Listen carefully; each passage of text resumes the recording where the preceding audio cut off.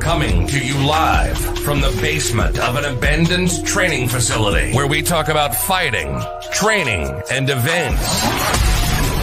It's the Fight Mixer Show, where you can hear about all the local and world combat sports happenings. Get ready. It's time to gear up and square up because we're going live on the Fight Mixer Show.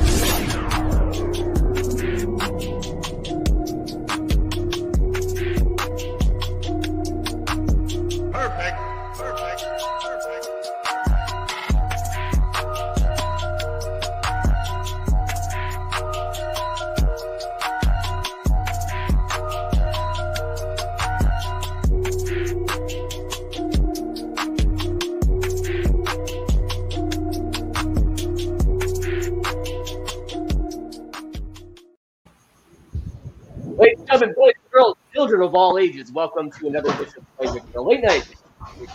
You're here, without further ado, you're here with MMA legend, pro wrestling legend, obviously NCAA legend, a legend in so many different factors and so many different categories. The man himself, Dan the Beast Severn. What's going on, brother? I tell you what, just another beautiful day in the neighborhood. You know, what can you say? You are actually the first in-studio guest. So what brings you to Florida? What's going on in Florida right now? Well, basically, I did a tour.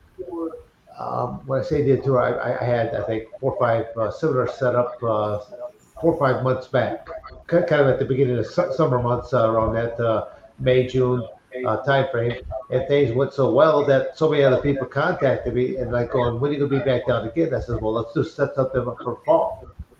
And so I set on up thinking, well, I'll just pick up maybe another 4 or 5, but I'll be in the state for basically the next 8 days, doing something every single day. Are you doing seminars, or what exactly are you doing? Combination of both, seminars and speaking engagements. But when it comes to seminars, I do a number of different things. Like on this basic trip, or tour, I should say, I'd be predominantly anything that involves, say, MMA or submission grappling. I think there's a couple of things that actually involve amateur wrestling. So those are most of the things that are in my wheelhouse, but I'm also, most people don't realize that I actually have a background where I'm involved in law enforcement, corrections, martial, border patrol, and military. Each of these different sectors, they have a ground components to them. And for some of them, I was brought in as a subject matter expert in the very beginning to help them put together the beginning of their ground program. And even, when President Trump was in office, he actually signed in additional monies towards law enforcement for additional training. And only if they were certified ground combatants type programs, and yours truly has one of those certified ground combatants programs. And you have so much to lend to law enforcement, especially because you're a 5th degree black belt in judo, 4th or 5th degree, 2nd degree black belt in jiu-jitsu, and 2-time All-American in NCAA wrestling, freestyle or Roman Greco wrestling. Correct me on that. All good enough. Good enough. Correct. But it's kind of, when it comes to the various things, like when it comes to the martial arts world, those are all honorary degrees.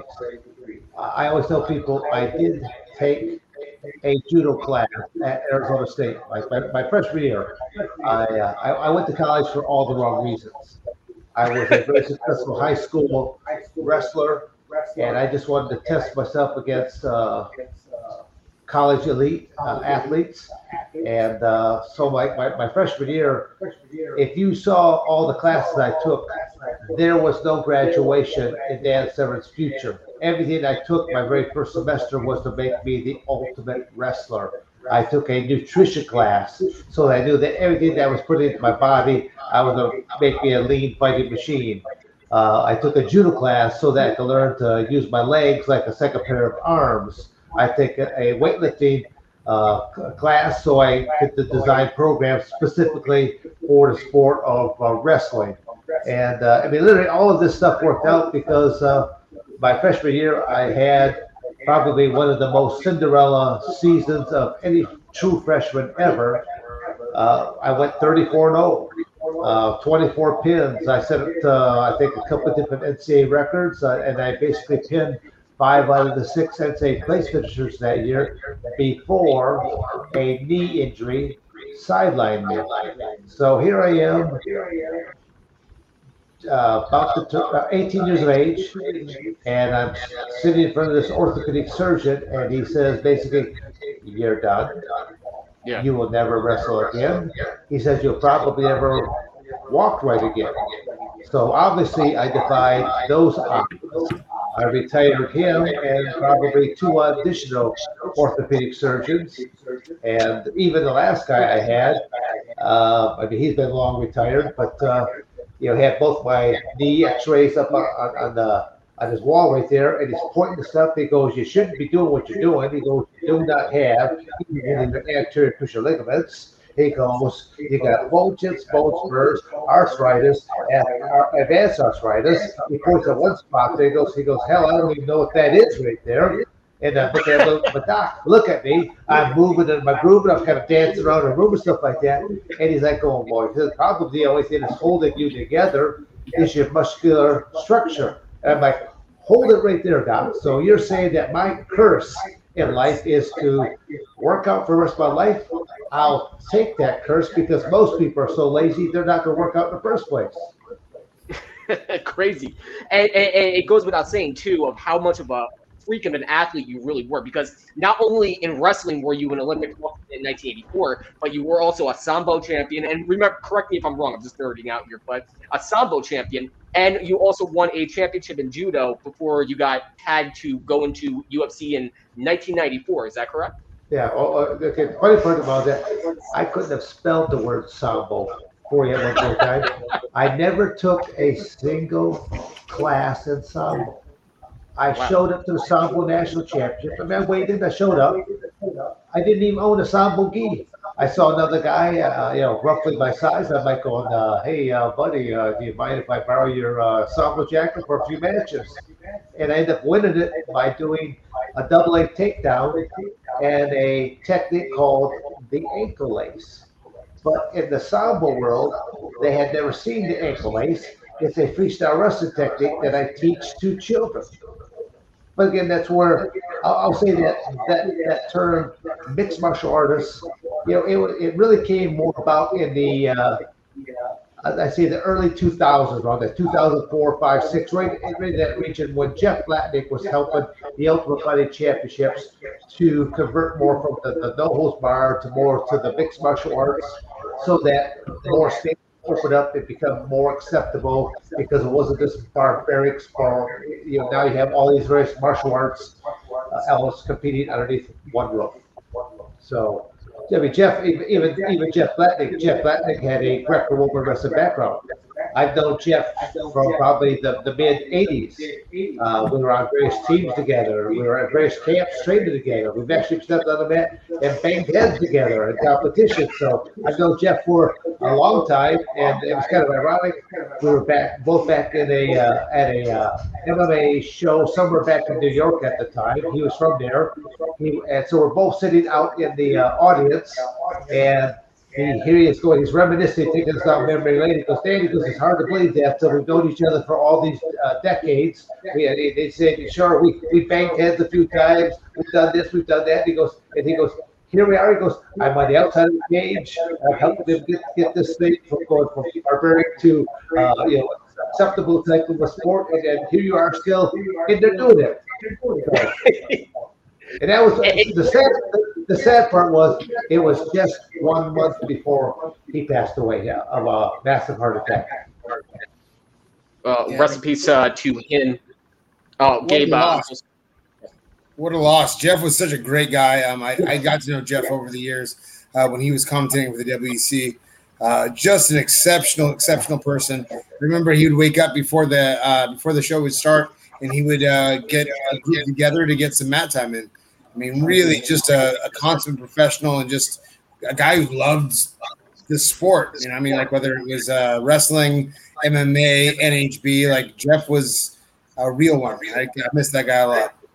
You know, I think it kind of made his heart do well because he saw how the sport of wrestling did prevail quite well. But again, you got to look at this the skill sets and what came to the table. I mean, wrestling it teaches you a great deal about body positioning, body control.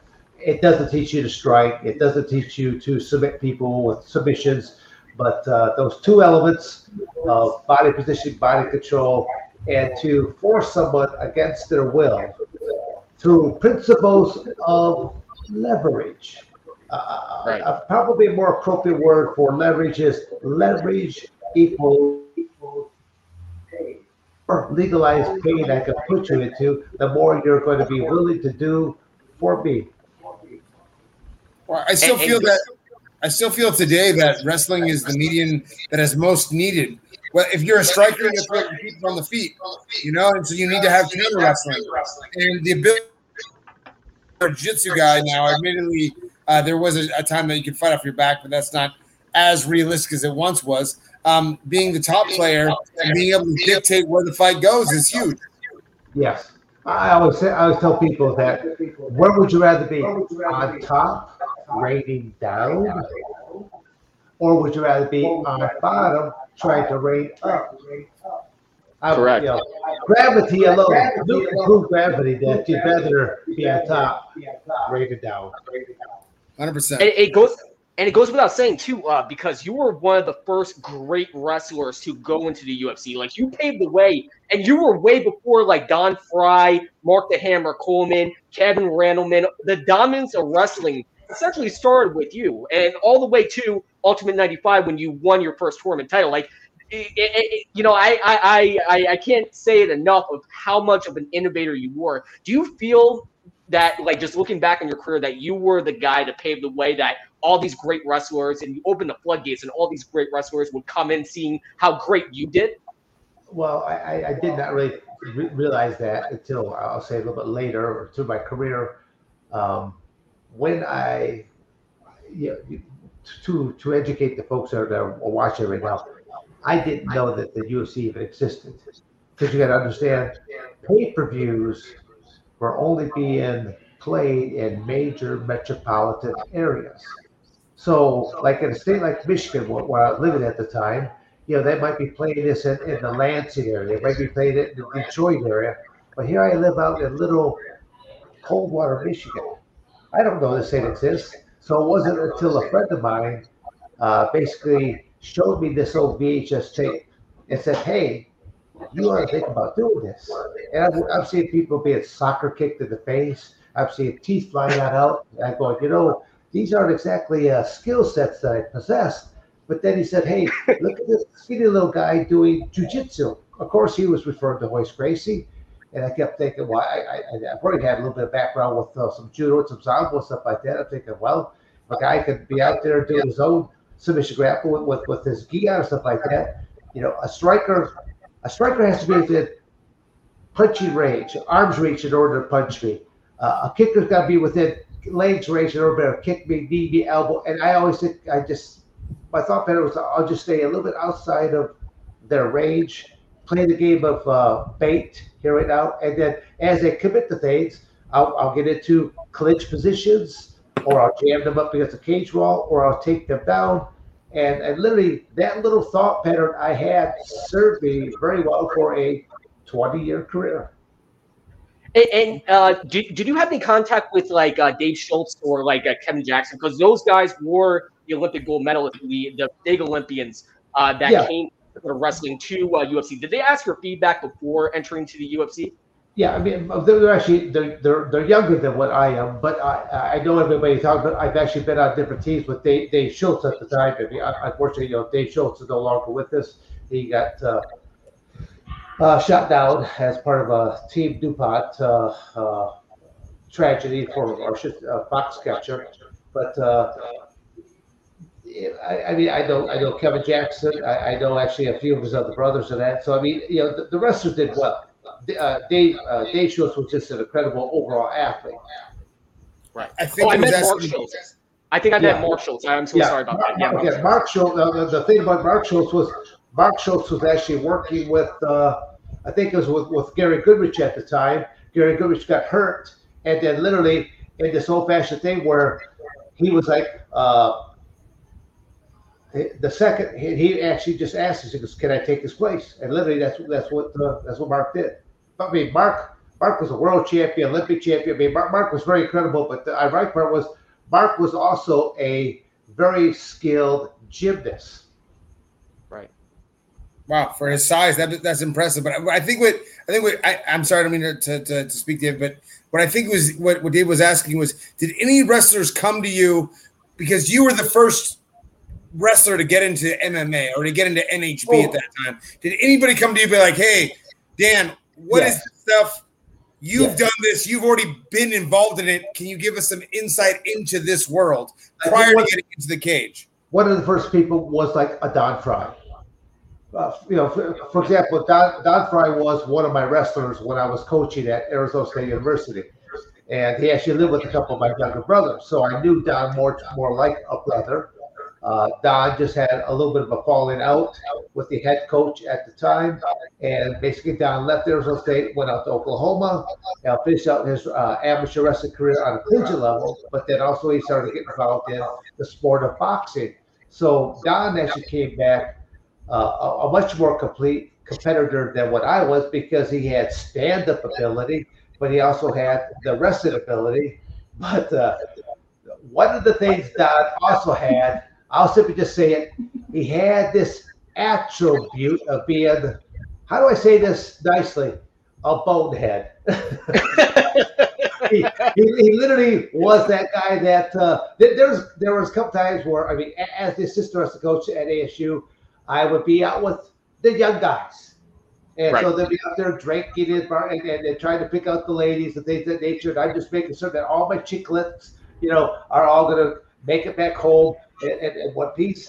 And so there'd be a couple of times where people are wanting to fight some of the wrestlers. So as they're heading outside, this was back during this era where you could actually step outside, thump each other a little bit, and then let bygones be bygones, go back and life goes on. But there was a few times when Don was, in one of those situations where I'm walking out, and now a couple of the other friends of the other girl he's about to fight, they're like, "Oh, dude, you're not going to be jumping in." I go, "Oh, no. Trust me, I don't need to jump in here at all. He will be just fine. I'm just here to make sure none of y'all is going to be jumping in. He's okay. He's good to go." You both had the badass mustaches. I would both of you guys in the same group. Hell no, we'd never. Ironically, though, I'll say I have a civilized looking mustache. Don's got this bushwhacker, scrub brush there that took right over his face. But the thing that I don't ever remember was, where did this gravel voice come from him? Because he never had that when he was a wrestler at Arizona State. Just kind of, it's like he always comes up and they go, "What, did your testicles finally drop? And this is the voice that you have here now? What?" And around this time too, you were talking about how people were saying how violent the UFC was. Around this time too, you also debuted in professional wrestling for the NWA, became a champion there for pro wrestling, and also people don't mention this enough, but you were at the very first Pride FC in Japan, Pride 1. So was the UFC kind of faltering because of state senators banning it? Was that your motivation and incentive to go into Japan and also dabbling into pro wrestling as well? Well, no, to set the history records straight, my very first profession was professional wrestling. As of the 1992 Olympics, I mean, I had some independent professional companies approaching me in the 80s. But had I turned pro at that point in time, I would have never been able to continue to do amateur wrestling. As of the 1992 Olympics, a new rule came down from the United States Olympic Committee that allowed athletes to be both amateur and professional simultaneously. That's when we had the dream team, like the basketball team, stuff like that. And now we have all these NBA players that are playing it, and now they're just blowing everybody out. So I turned pro at that point so that I could have my cake and eat it too. So I could be a professional wrestler. I always say like a wrestler, and then there's amateur wrestling, there's professional wrestling, So Vince McMahon and the world of hocus and pocus. So, but I say it like that, but at the same token, I always tell people that don't use the word fake. There might be a predetermined outcome. It's a show. These men and women, they're actors or actresses, but they're also incredible athletes because all the things that they're doing incredible athletic maneuvers without the aid of a safety net. And I always tell people that because a lot of times when I travel with two of the most recognizable belts in the world. I travel with one of the UFC belts. I travel with one of the NWA belts. And they all understand what the UFC is. But then when they see NWA wrestling, they're like, oh, what's that? I go, what? Just like what you see on television with the WWE or something like that. And then they all say the fake stuff. I said, you understand what this other belt is? I go, why is it that I've been hurt far worse in my professional wrestling days than I have been in all my UFC bouts or MMA matches combined? And actually, that is a fact. And I remember back in it was the late '90s, and this is what got me to WWE and watching WWF was Mike Tyson getting involved, you getting involved, Ken Shamrock getting involved, and all these great wrestlers, mixed martial arts and boxers turning over to like the WWE. What I noticed too, you also continued fighting. Like, how'd you get involved with Vince McMahon? Going to the WWF, where it was the biggest era, the big MMA boom of the 90s, and also were able to continue your mixed martial arts career. Yeah, well, it was, again, that whole era was known as the Attitude Era. WWF was competing against WCW. WCW was basically kicking Vince's butt in the weekly ratings. So they were pushing the envelope. They were pushing the limits of censorship and that, and you had some really over-the-top characters. I mean, WCW had Goldberg, and WWF had Gilbert. Just total opposites of physiques. Where Goldberg was like an invincible monster, and Gilbert went out there and it looked like he had like a dump in his shorts and stuff like this. And Gilbert never won a single match. Where Goldberg destroyed everybody. So I mean, there was some really funny characters taking place. And I think it was probably a real magical time to be involved in it. Me being very new to professional wrestling, I guess I did not realize how much input and or say-so I would have in my character or my future. I just know that they used me really well at the beginning, and then all of a sudden, I speculated. I think they were afraid to put a belt or title on me because I had no restrictions. I could wrestle for anybody, including their arch rival WCW. I was still working for the NWA at the time, and literally the NWA wanted to put me under the exclusive contract. I had no exclusive contract with them, so I was working for several different organizations on top of working for the UFC, and then also I was not exclusive to the UFC, and I was working for any other cage fighting company. So when I tell people that I live, literally sitting here at my desk, sit on the desk right here. I live. This is kind of like I tell people. This is like my Bible. I live out of a planner. I've lived out of a planner since my junior year in high school. Originally, that was for all the amateur wrestling that I was doing, camps that were coming up, clinics that were coming up, because my spring, summer, and fall would be like that. To be just give you like an idea. In high school, I played 3 sports. I was football, wrestling, track, and the track coach, he just knew that if there was a Friday or Saturday track meet, but if there was also a Friday or Saturday wrestling meet, he was never going to see me. He knew I came up for the season, really for the cardiovascular training, but then I would always score points from him, whether it was the shot, the discus. I actually ran the high and low hurdles. And ironically, our shot put team was actually so fast that instead of running with a baton, we would run with a 12-pound shot put. And we actually beat some teams while running and traded off a 12-pound shot put and let the next guy run. Holy crap. Holy shit. No, it's serious. Wow. Again, that was funny.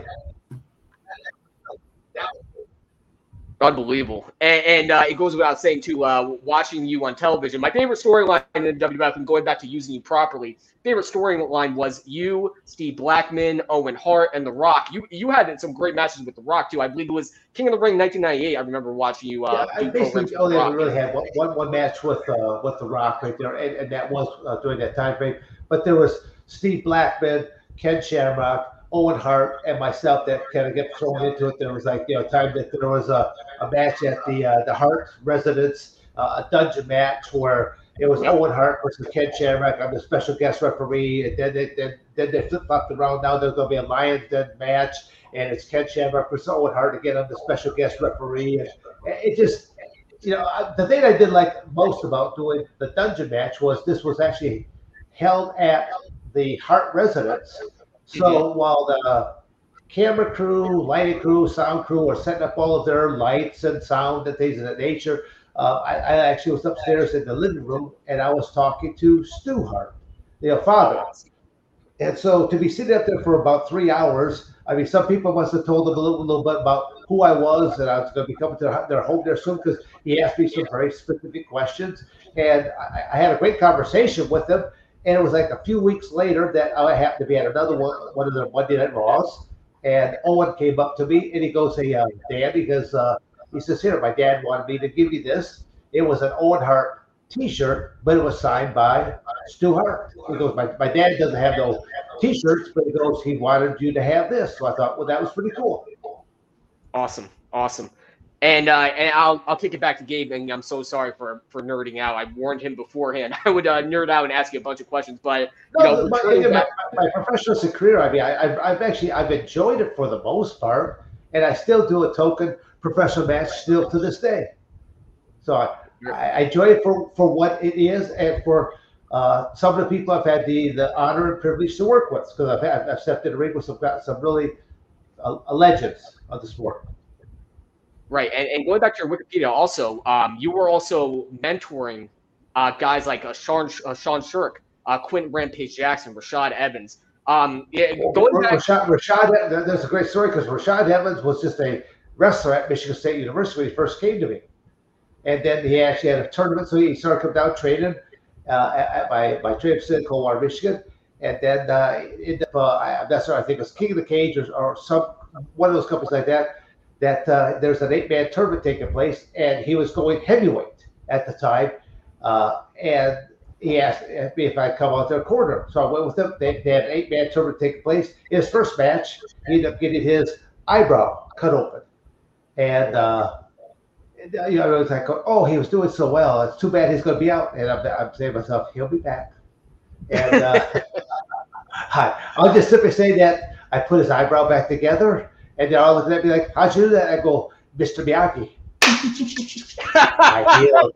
Yes. And they all became world champions. Gabe, you have a question? I mean, I'm just kind of interested in the way your conversation is going. I don't have nearly the knowledge that David does. So I'm going to say, you don't have to stay just the professional wrestling world. There's Dan Severn, the amateur wrestler, Dan Severn, the professional wrestler. There's Dan Severn, the MMA, HAB, NHB competitor. There's Dan Severn, the farm boy.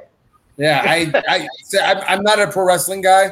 I don't know anything about pro wrestling, and I apologize for that. Don't apologize. I will say that the first MMA match that I ever watched was UFC 4 when I was 16. A friend of mine invited me over to his house, and I got to watch your match against Royce. And that was again, you probably watched my very first match. I made a very good first match impression. This is the first. No, so this is the first live. I'd actually watched the videos at Blockbuster, and then I went to my buddy's house to watch on Dish. It was on a dish back in the day, but Did they have the black box with the dish? I cannot confirm or deny if he had the black box. I had more people saying, Dad, I'm sorry that we had the black box here. You didn't get your $14.95. I go, dude, I didn't get that $14.95 anyway. Yeah, no matter what, you were getting a cut of it no matter what. So I'm more curious about the here and the now. So you're doing these seminars, you're teaching, you're doing law enforcement, you're doing MMA. Is that the course of what you're doing? Because I know that you had a promotion for a while. Yeah, yes, it is. I held my old NHB promotion. I also had my old mixed martial arts promotion. Because I always tell people, who knows more about the sport, a financial owner or an actual athlete that has done it? And name me any owners that actually have stepped out there in that cage and done it. Not very many. No, not very few. You know what? Big John McCarthy and I, we've had many, many conversations over the years. I get to tell you like a story or two. The first time I ever met Big John was inside the octagon, UFC number 4. He comes out oriented, he starts talking to you, very authoritative. He's got his shtick down, what he's going with, and then he, at the end of when he gets done, he's like, are there any questions? Just pause for a moment, then he turns to you, then he turns to your corner person to go through a shtick with him. So it's the first time I'm going through this. He hits me at that line. Are there any questions? I can't think of anything. But as he's turning away to talk to my corner person, a goofy little thought comes into my mind, and I simply say, where did all that money go that my parents paid for piano lessons? And he said that he heard it, but when he turned back and looked at me in the face, I had my game face on. So it's kind of like he didn't think it came out of my mouth. Well, 8-man tournament. So I see him for round number 2. He comes up, starts saying the exact same thing. I know what's about to come. He hits with the line. Are there any questions? I go, yes. If you just give me the winning lotto ticket numbers, I wouldn't have to do this. He looks at me dumbfounded like, this is the same crazy cat that said the last little one-liner right there. And, his wife, Elaine, was the travel coordinator. And he's telling his wife that this guy's crazy. He's out to pull off one-liners before this barbaric event takes place. But then they come to get to know me. I go out to dinner with him and the family and stuff like that. And you just know that I'm just a relaxed person. That's part of my character to the point that I've actually carried out a couple of conversations with John while engaging in my match. And there was even at one time that, again, one of the matches I had with Ken Shamrock where Ken had a full mount for 5 or 6 minutes. He had a full mount on top of me, and yet he's not able to generate any damage to me because literally I'm holding on the back of his lat so that the moment that he tries to raise on up, I hold on. I parasite to him, saying that's the tight. So he's almost like doing a push-up, trying to lift me up off the ground. But I say a nice and tight to her. He can't hit me with anything. A glancing blow at the best. And I see Big John's feet that are standing right next to me. And just out of shits and giggles, I pop out from underneath him, look right back up to him. I go, it's a hell of a way to make a buck. And pop right back underneath. And he looks at me like dumbfounded, like, he just can't believe I could be that composed. But it freaked Ken out.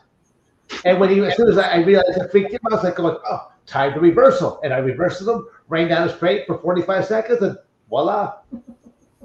But there's a lot of athletes don't understand there's a psychological aspect to the athletic game as well. Most people are good at training a body. This is the greatest tool that they'll ever have. And it's been proven time and time again that you can take equal counterparts of each other, and the more that you can put them in this classroom and they meditate and they study and they make themselves believe in their thought, they're as successful, if not more successful. And I will tell people that when you look at a career like what I had, I think what is it? There's only 5 people that have over 100 cage fights, and I'm one of them. There's only 4 people that have over 100 victories. I'm one of those. And the ironic part is I faced the other 3. I beat the other 3. And the closest one to my age years, my junior. So I always tell people I started my career at 37. I went for 20 years. I go, I'm lifetime chemical free. But the real kicker is I did 2 training camps in a 20-year career. Now, when you look at a lot of these guys, they're taking 4 to 6 months or more into a training camp, and I did one for 32 days, UFC number 5, and 35 days for the Ultimate Open. That's it. Yeah. And you and going back to your legendary career, you retired in 2012, 2013, went to the UFC Hall of Fame at UFC 52, I believe. If you look at the athletes now, and you brought up an important topic where it's all about the mental. The game has strayed towards trash talking, getting to your opponent's head. What are your thoughts about the current MMA product? And if you were running the show, what would you do different? I'm not a fan of the trash talk, especially. I mean, there's one thing. It's one thing to get a rise out of someone if you can do it a little bit more intellectually, but to sit out there to simply drop F-bomb after F-bomb, no. I mean, to me, even in my own gym, I have a pocket thesaurus I keep up on the shelf. After I hear one of my young competitors, trainees, drop a couple too many F-bombs, I go grab it and I slam it on their chest, and I go, find me another word that means the exact same thing. I go, you'd be surprised. You actually can curse in public, and people will think you're educated if you simply use a multi-syllable word.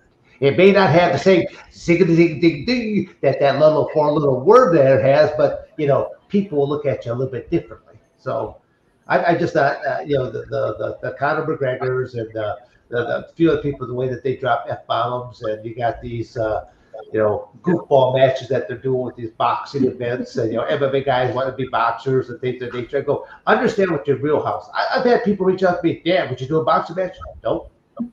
It's not my wheelhouse. Yeah. Also, I don't need the money that bad. So exactly, there are a lot of these guys that are doing it because they need the money, or they know that it'll be a money match. So it's always. We were talking about professional wrestling. I always tell people I would still be working for Vince McMahon, and that if money meant that much to me in the first place, because they, as a professional wrestler, they change your character.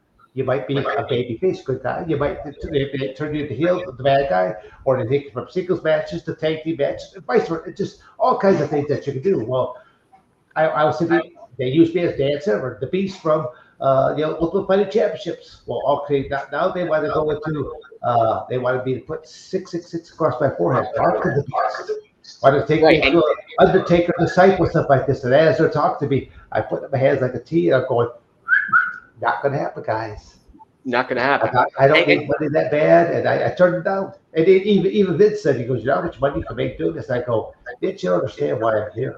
Even the UFC ought to be sending me royalty checks, because look how much notoriety both Ken Shamrock and I got for that company. That company had hundreds of people watching it, not the thousands of people that watch it now. It was between going into professional wrestling that we gained them so much more exposure. But now you're still seeing, even fast forward to today, there's a lot of MMA guys that they know that I can extend my career now in professional wrestling. Right. And it's not going to be that hard on my body. And to your point also, I remember your rivalry with Ken Shamrock in the WWE. I remember your storyline in the WWE, and you barely even talked. You sold that tough guy character. You sold yourself. And that's how guys like me from the Attitude Era actually remember that storyline, remember you. Yeah. And back to your topic with Ken Shamrock, it was one of the highest selling pay-per-views back in the MMA days before Zuffa took over. It was a high buy rate when you fought Ken Shamrock. Do you think with MMA fighters nowadays, like the Conor McGregor, the Jake Pauls of the world, do you think it's a lack of creativity to sell yourself beyond the trash talking, or what do you think is the biggest problem, or the biggest thing that MMA fighters need to overcome in order to reach people and promote themselves without all the hoopla, without the trash talking and all that stuff? Yeah, I really don't know. I probably really haven't spent that much time really to think about it there. But for example, I'll go back in time and pull out another athlete like George St. Pierre. I always liked the way that George St. Pierre, how he conducted himself. He conducted himself with class, good interviews, didn't get into any trash talking. I mean, he knew that one of the holes in his game was his ground game, but he studied it so hard. he studied the sport of wrestling so hard that literally he could have easily been on the Canadian Olympic wrestling team. And that speaks volumes for what he put into it. I've never met George St. Pierre, but from everything that I saw on the internet or what I saw in live matches, I like how he portrayed himself. Again, a lot of the newer viewers, they're not going to know who he is because only in the United States we are a very forgetful society in so many different ways. I could go to other countries and they will regale me as a god. And inside the United States, kind of going, who? Yeah. So it's, but that's America. I mean, but again, 9/11 took place. And people think that was a storybook fable. I mean, I hate to say it like that, but that is the thing about America, that they are so forgetful for what has happened. I still think GSP. I think GSP actually still has market value. But I definitely agree with you that as far as personality wise, I think he held the pinnacle of how a martial artist should be. Honorable and respectful. People wore a judo gi and a belt. So he definitely was exemplifying the fact that he was a martial artist. Yeah, absolutely. Because I've seen both. I've seen people that are from the martial arts world that claim to be, but they're more of a street than they were of a martial arts category. So you can see people from both sectors that. Yeah, they might have came up with all this proper stuff like this, but they're pretty rogue. And then there's other people that came from the streets that actually more refined than they're all three. Right. Gotcha. There was times when I was actually using some of the aspects of professional wrestling even in some of my MMA matches, because even I think it was at the Ultimate where I had all my crew. We were all dressed out in stars and stripes uniforms, and they had T-shirts knotted up in their trunks. And then there were 4 guys that were surrounding me. And then there's one gentleman that was behind me. That was Dennis Carluzzo. He actually was carrying the NWA belt. I actually had to get clearance through the UFC to have a professional belt carried out to the octagon. And again, that was for UFC number 5. And I even told my guys, I said, you guys are the show. I go, I have one mission tonight. I've got to go out there and I got to win this evening. I said, don't let no one touch me. I said, I got to concentrate. I said, you guys do the show, you do all your stuff. I go, when the tournament's done, we celebrate that. And so they did their job. I did my job.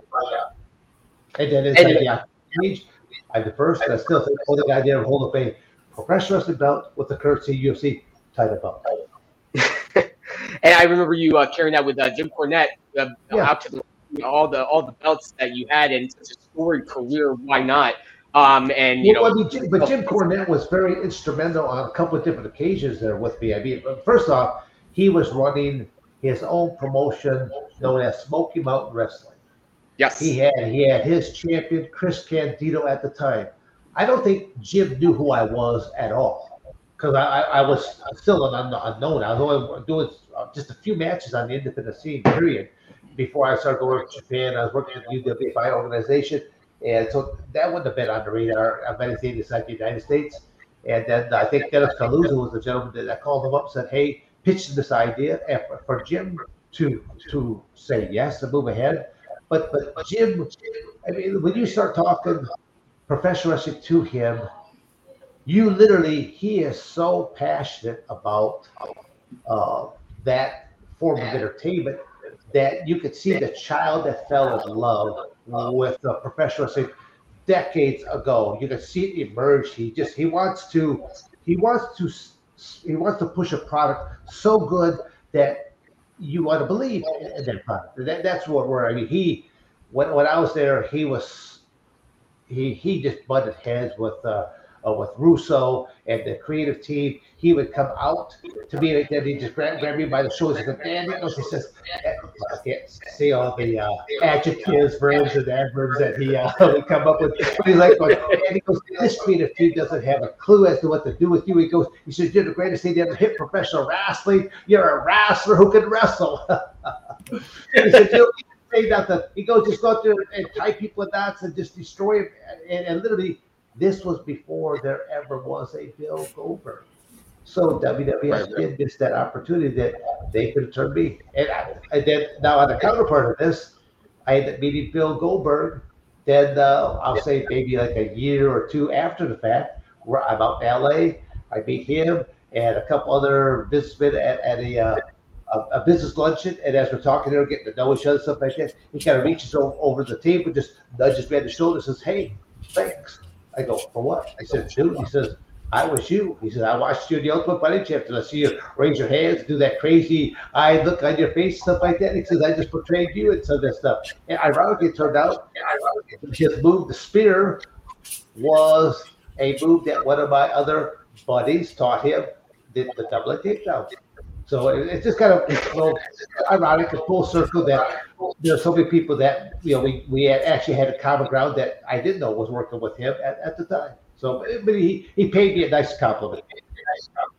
Awesome. And what was your? I'll ask one more question and take it back to Gabe. But what was your favorite fight? Because I talked to Forrest Griffin. I remember back in 2013, I asked him about, because Forrest Griffin's first fight was against you, and you beat Forrest Griffin. He didn't remember this, but you actually fought Forrest Griffin in IFC.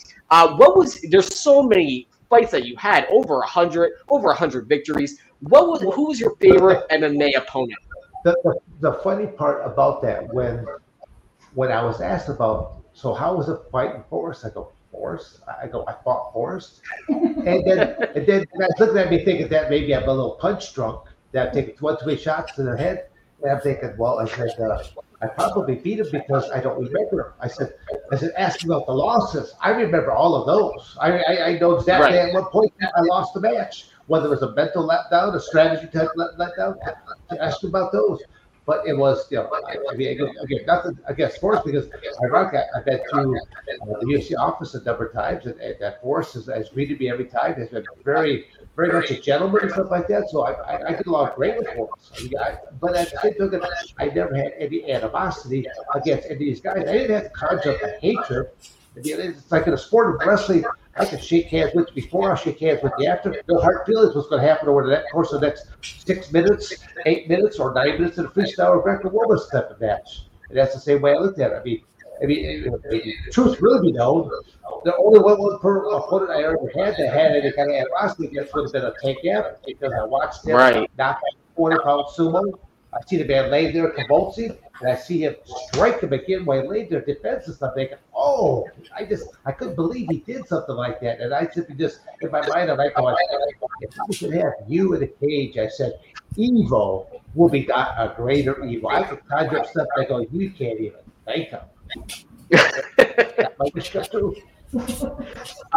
Favorite opponent? I remember your fight with Oleg Turkenhoff. I wouldn't call that a favorite fight, though. Okay, I can't come up with nothing to say about a favorite fight, but I mean, at that point in time, I had been to Russia on a number of different occasions during my amateur wrestling career. The Russians were the number one most skilled athletes when it came to the sport of wrestling. They were just so technically strong. Their only cheek in their armor was cardiovascular. So you had to take them into deep water. What I mean by deep water, you had to take them far into this match. So matches, when I first began, were like 9 minutes long, 3-minute periods, knowing that I'm going to be losing in round 1. I'm going to be losing in round 2. Maybe by round 3, I might start to score some points, and then hopefully we can turn this whole match on over. So I mean, that I knew about the Russian mentality. So going up against Oleg, all I know is that I got a guy from Gorky Park, Russia, and he's a sambo practitioner, and I forget what they said that his record was. I simply knew I was up against someone that is not going to stop. I simply knew that I am going to have to half kill a man to beat him. And literally, I did do just exactly that. Have to kill a man in order to beat him. Because of the first match, in UFC number 5, I was dropping knees on his forehead. But if you ever go back to watch that match, you'll see 3 distinct times I stopped. I look up and think, John, like, why is this match even continuing? So much blood was flowing off his forehead, his 2 eye wells were filled. He couldn't see me. I could drop knees at random, and he would have never seen him coming on in.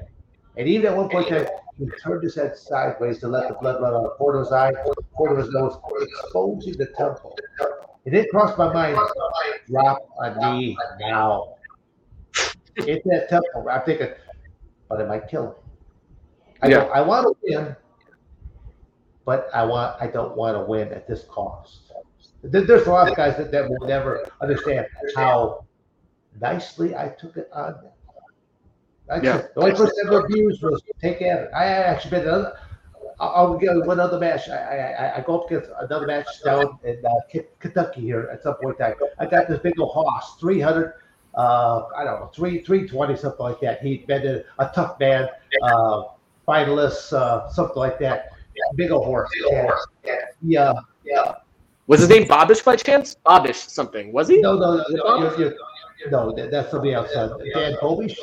Yeah, no, I think so. Yeah, Dan Bobish, he was from Ohio. That was a different person. But, okay. I was like, Dan Bobish is still alive. I don't know. I haven't heard that name in a while. But, I've done it down in Kentucky. The guy's name will eventually come to me, but he wanted to fight me.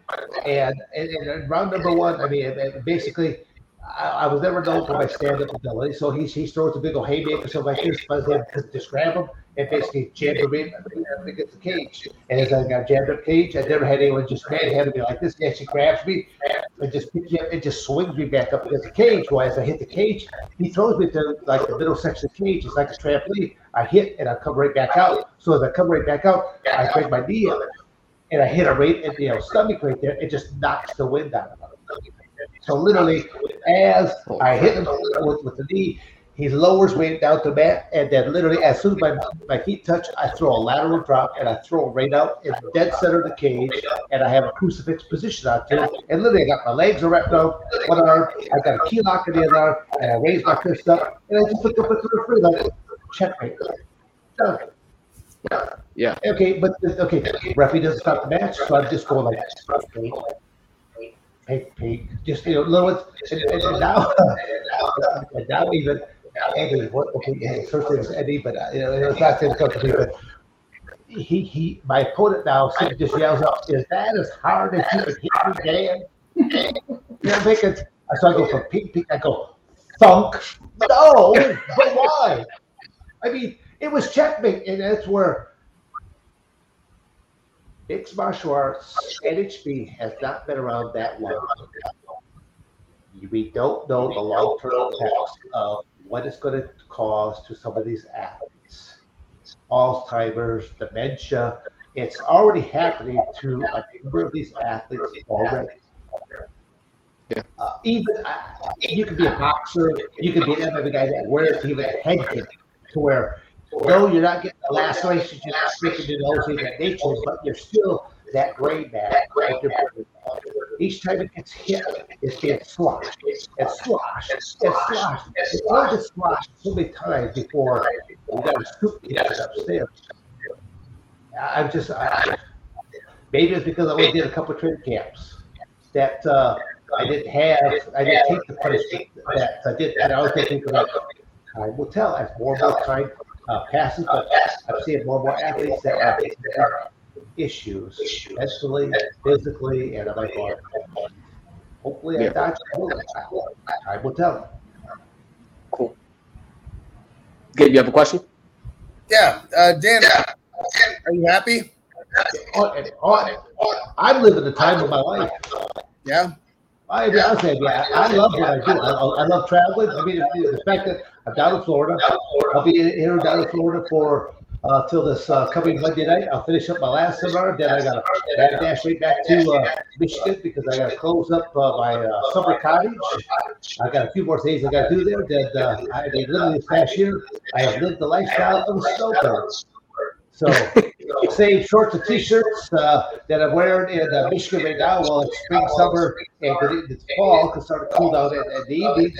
I'll be headed back out to Arizona, so I'll still be out in the sun and the fun. So I enjoy what I've carved out for myself. Good. You're a legend in MMA. You're a legend in pro wrestling. So we're going to wrap up this show like a Christmas present. But any place that we can find you on Instagram, social media, Facebook, your seminars, when's your next seminar, so we can tell people to pay a visit. I'll just say that, just going to the website at dansevern.com. All my social media outlets are there, and there's an email address. I always tell people, respond to me by email, because all the other, when you look at Facebook messages and you look at all these other types of social media outlets, I'm a dinosaur. I'm not great with the social media type stuff. I do respond to almost all of the questions eventually. The key word there is eventually. So, I mean, it's even on this road trip here right now, I've tried to, I started, I had a little bit of problems there between the COVID and having a computer meltdown, trying to get a replacement computer during all this COVID of shortages of everything from toilet paper to computers. And, so I'm still, just a couple weeks ago, I was still 500 emails behind. Now, when it comes to Facebook messages or others, I'm probably a couple thousand messages behind. So will they get answered? Oh, eventually. Keyword again, eventually. Because I do that myself, because nobody else can really do that for me. I've always been saying, well, can't you get an assistant? I go, well, the assistant's going to have to ask me these questions. It's easier for you to just grab the keyboard and bang it out. So awesome. So we're going to wrap up this show, the Sunday edition of the Fight Mixer. Gabe, any final thoughts, sir, to my co-host, Gabe? I'm sure there's plenty more that we could go into, and I appreciate your time, Dan. Gabe, I appreciate you guys having me on here. It's probably late there in Florida. I'm here on the West Coast, and it's 8:30. You got 3 hours difference. You'd be surprised. The Beast gets up mighty early in the morning, and I burn it pretty late at night because as successful as I like to have been in the cage, I still want to be just as successful in the business sector. All right, my man. That's what I like to hear. All right, well, thanks for your time. Have a good night. Will do. Take care. Awesome. So from all of us at Fight Mixer, from myself and Mr. Gabe, and also remember, visit Kajuja MMA and Fitness if you want to train with five-time world champion, Brazilian Jiu-Jitsu black belt. Brazilian Jiu-Jitsu black belt. I'll be there at 6 a.m. tomorrow. I'll be there at 6 a.m. So it's Ooh, look at that. Beautiful. Yep. All right. Tarzana, California. If you want to sign up for classes, be sure to contact this guy. First trial class is for free. Go to kajuja/MMA.com to sign up for your first class, or give him a call at 818. Oh my God. There you go. 818-231-1119. And tell him that the Fight Mixer sent you. Free trial class for your first class with 5-time world champion Godzilla, Mr. Gabe. And don't forget Dranger. Dranger Nutrition. If you want some of the best supplements on the planet and you want to be as badass as Dan the Beast Severin or Mr. Gabe, go on DrangerNutrition.com and buy some supplements from Dranger Nutrition, DrangerNutrition.com. Awesome stuff. Dranger sums it up. Pretty much. Wrap it up like a Christmas present. Thank you very much for joining us for the Fight Mixer. We will see you Thursday evening. Thank you very much, Dan the Beast Severin, MMA legend, pro wrestling legend, UFC Hall of Famer. I've been waiting to talk to this guy forever, and he's lived up to my every expectation in our show. I hope you enjoyed the show. Thank you very much, everybody, from the Fight Mixer. We'll see you Thursday. Peace. All around good guy. The man himself, he's back. With myself and Dan the Beast Severin, signing off from the Fight Mixer. Have a good night, guys. Take care. Perfect.